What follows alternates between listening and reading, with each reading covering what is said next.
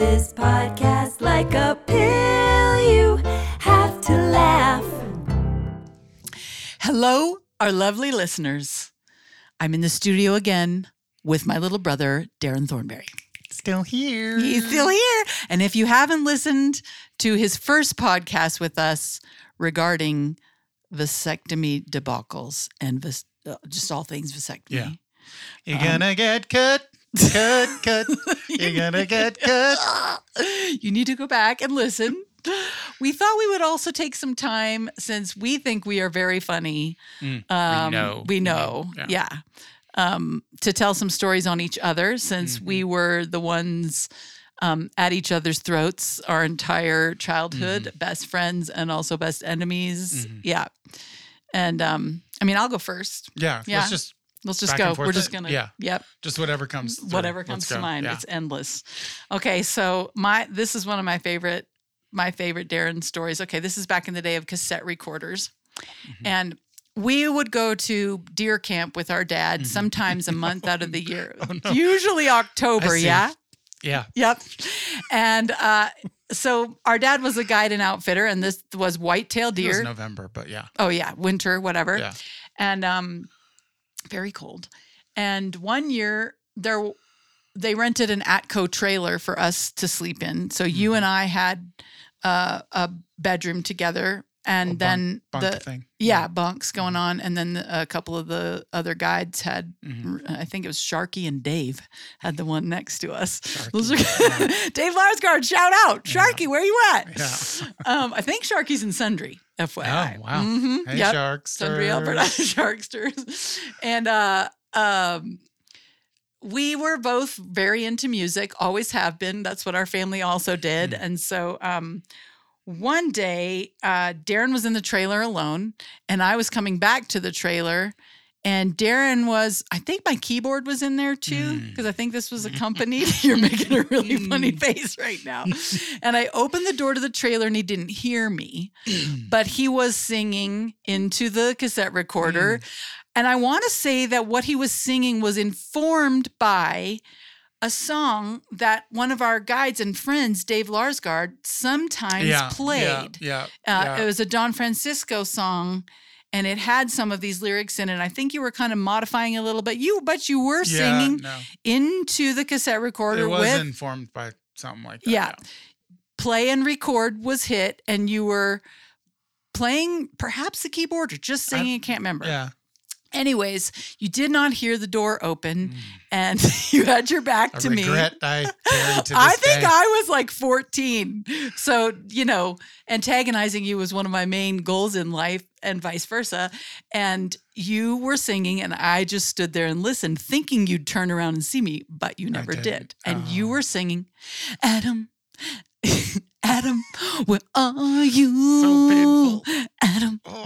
I'm doing the whole thing. Adam, where are you? Adam, come to me and I will give you rest. And I was just like, oh my God, this is gold. And I just very quiet, I listened and then very just quietly closed the door. Waited till we were all in the main house getting ready for dinner. And you were in the kitchen, Mom was in the kitchen, I was in the kitchen, and I just started humming.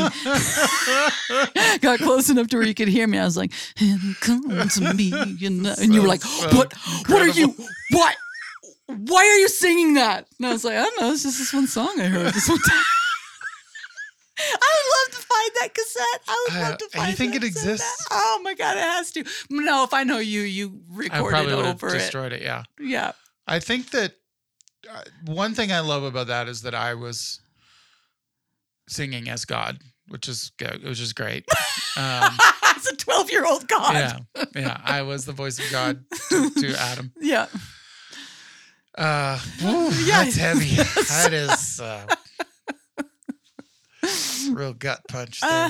What you got? That's one that's stayed with us, hasn't it? Yeah. I still can come up beside you and start singing that, and your head will just droop. Yeah.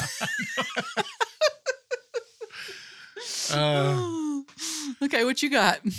Well, the first thing that comes to mind, these are pretty short, but I remember something about, you'll have to help me with most of these. I remember something about you you were in the bunk bed above mine at our home, saying This is something gonna like paint me in a Darren, terrible Darren light. or something, and then if I looked out or looked up, you'd spit on my head or something. Sort of. So yeah, I am the world's worst sister. In case, thanks, Darren.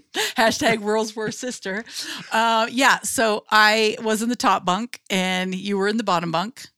And I would say in the morning, Darren, can you turn the light on? And you would pop out of the bed, and I would try to spit on your head. And you're just like, I think you're like 6 and 7, and I'm just a jerk.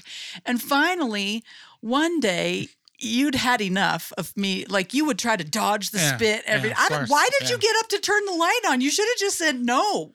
I don't know. Such a people pleaser. Something. And anyways, this one day, you like reached the end of your rope, and this is what you said to me when I was like, Darren, turn the light on. Darren gets up. I spit on his head, and he goes, wait, was it? Oh, I know. You would always tell me that you're going to tell mom. Mm-hmm. And then I would say, if you tell mom, I'm going to tell her that you said the F word on the bus. Yeah. But I said it? Yeah, you definitely had. Oh, okay. Yeah. I mean, on the bus, all kinds of words were said. Sure. Yeah. Caroline school bus, give me a break. Yeah. I'm so glad we survived it. But and then the day you had enough, you were like, I don't care if you tell mom that I said the F word on the bus. I'm telling mom. And the cool part was you told mom, and then she gave me my own room. So, you got freedom. You didn't get spat on anymore. You didn't get a consequence. You got a reward. Yeah. I don't know if you got a consequence for saying the F word on the bus. But there was another spit thing where, come on now. I think before I was stronger than you would hold me down, like sit over me, and with your knees on my arms, you would dangle spit over me. Remember that? I don't remember it, but I believe it about myself. I do believe it. I really remember that, because any of those things that happened before I could take you, like, would put me in a blind rage. Of course. Yeah. That's torturing a small person. What about the thing where I was only allowed to jump in one square of the trampoline, or you'd hit me? I hate myself right now. I would have spanked me so hard. Do you remember that? No. I remember it was you, and you had a friend over. And that was the game? The game was, if I moved from this square of the trampoline, you got to hit me.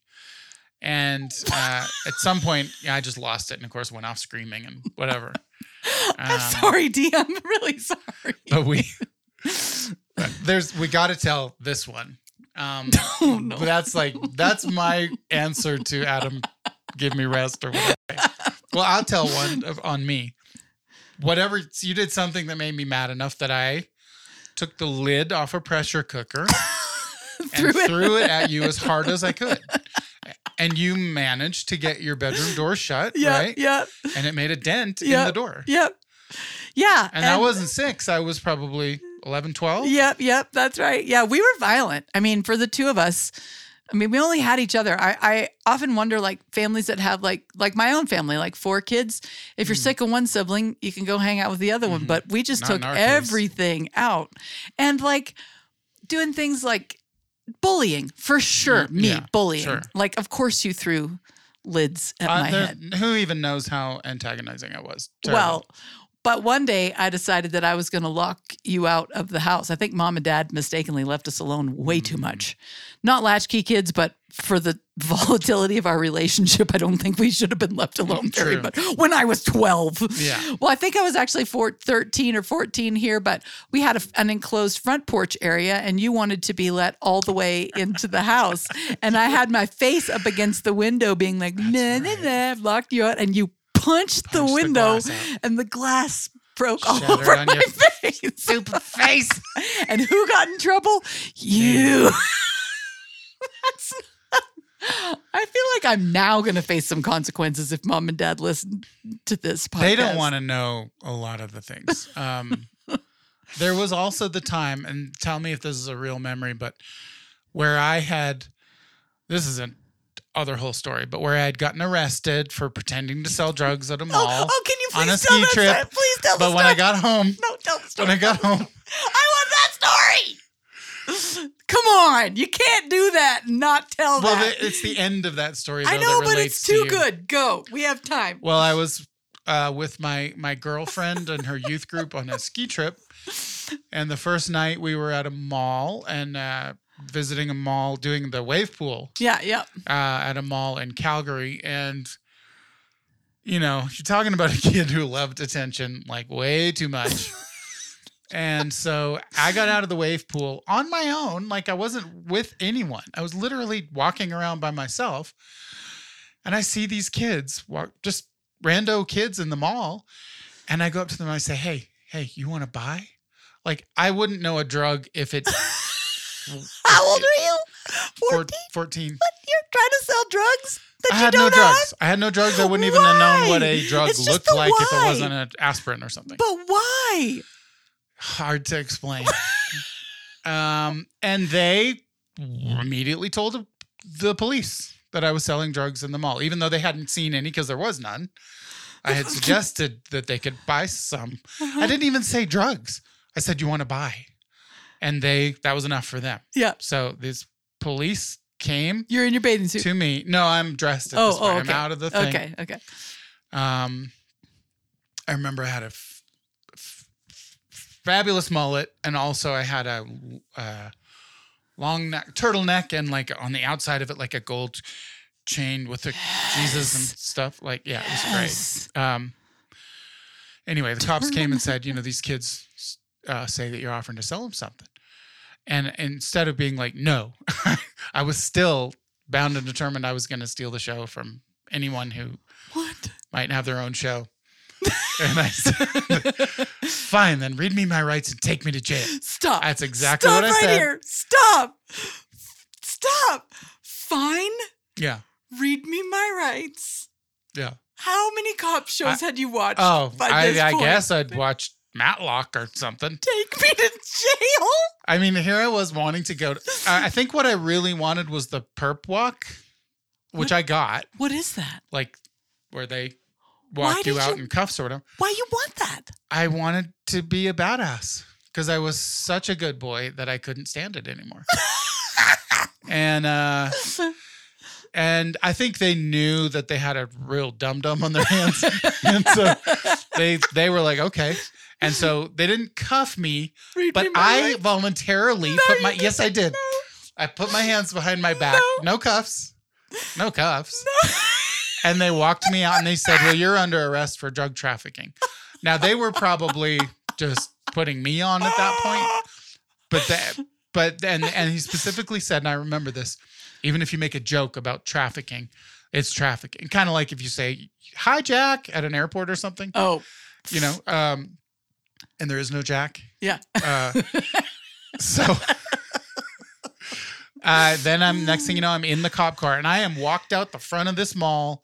By that time, practically the whole youth group, youth leaders, girlfriend, everyone watching like. Can I say girlfriend's name? Sure. Kimberly Grew. Yeah. Yeah. And everyone watching. And I deeply loved this. Deeply loved it. I was scared. Oh, I was scared too. But I was like, this is what I was meant to do. What? Steal the show. Darren, anyway. I have so much trouble understanding this. This story. So as I sat in the back of the car, they were doing some paperwork or something, and they got an important call. I remember, we've got a real bad boy over here at such and such. And they were like, all right, well, we're going to let you go with a warning. So then next thing you know, I was out of the car and it's over. I started to get more and more embarrassed as the day and next day went on and stuff. But when we got home, two things happened. One, this was really hard for me. Mom made me call every person that was on that trip that I had a phone number for. No. And tell them, well, I didn't actually have drugs. I was just saying burn, that. Yeah, it was an absolutely incredible move. Oh. So the shame of not being not actually having had drugs was terrible. Being a fake badass. Oh, exposing myself as thin soup like that was terrible. Oh my God. But then you made fun of me and I told you shut up. Yeah. And shut up was a no-go phrase in our house. Nope. And then I got grounded. Only then. Yeah. After I told you to shut up. Yeah. Now, because I said something like, "Are you done making your calls, druggy?" You're like, "Shut up. You're grounded." She may have rolled in just the total offense into the that was maybe of just saying the, shut like, up. Yeah. Pushed her over the top. Yeah. But that was a good one. Yeah. For sure. Oh my gosh. And like in our house, stupid and shut up were like the words. And the words that we loved the most. We loved them.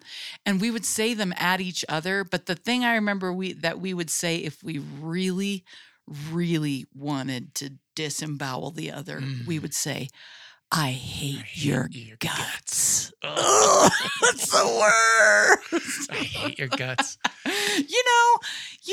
You were a very go along with brother for all your younger years, and very much by person that I made do all the things. And I remember when we first moved to this big house in the country, big house to us, or to me, I was scared by its cavernous rooms and the bathrooms being the far end of and I did not want to be in the bathroom by myself. Oh, who would?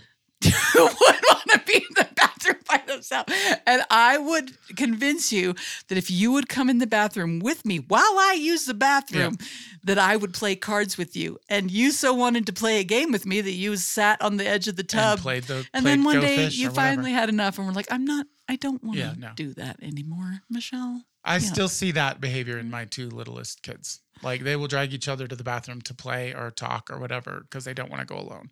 Fear of bathrooms. I know. It's a genetic. It's weird.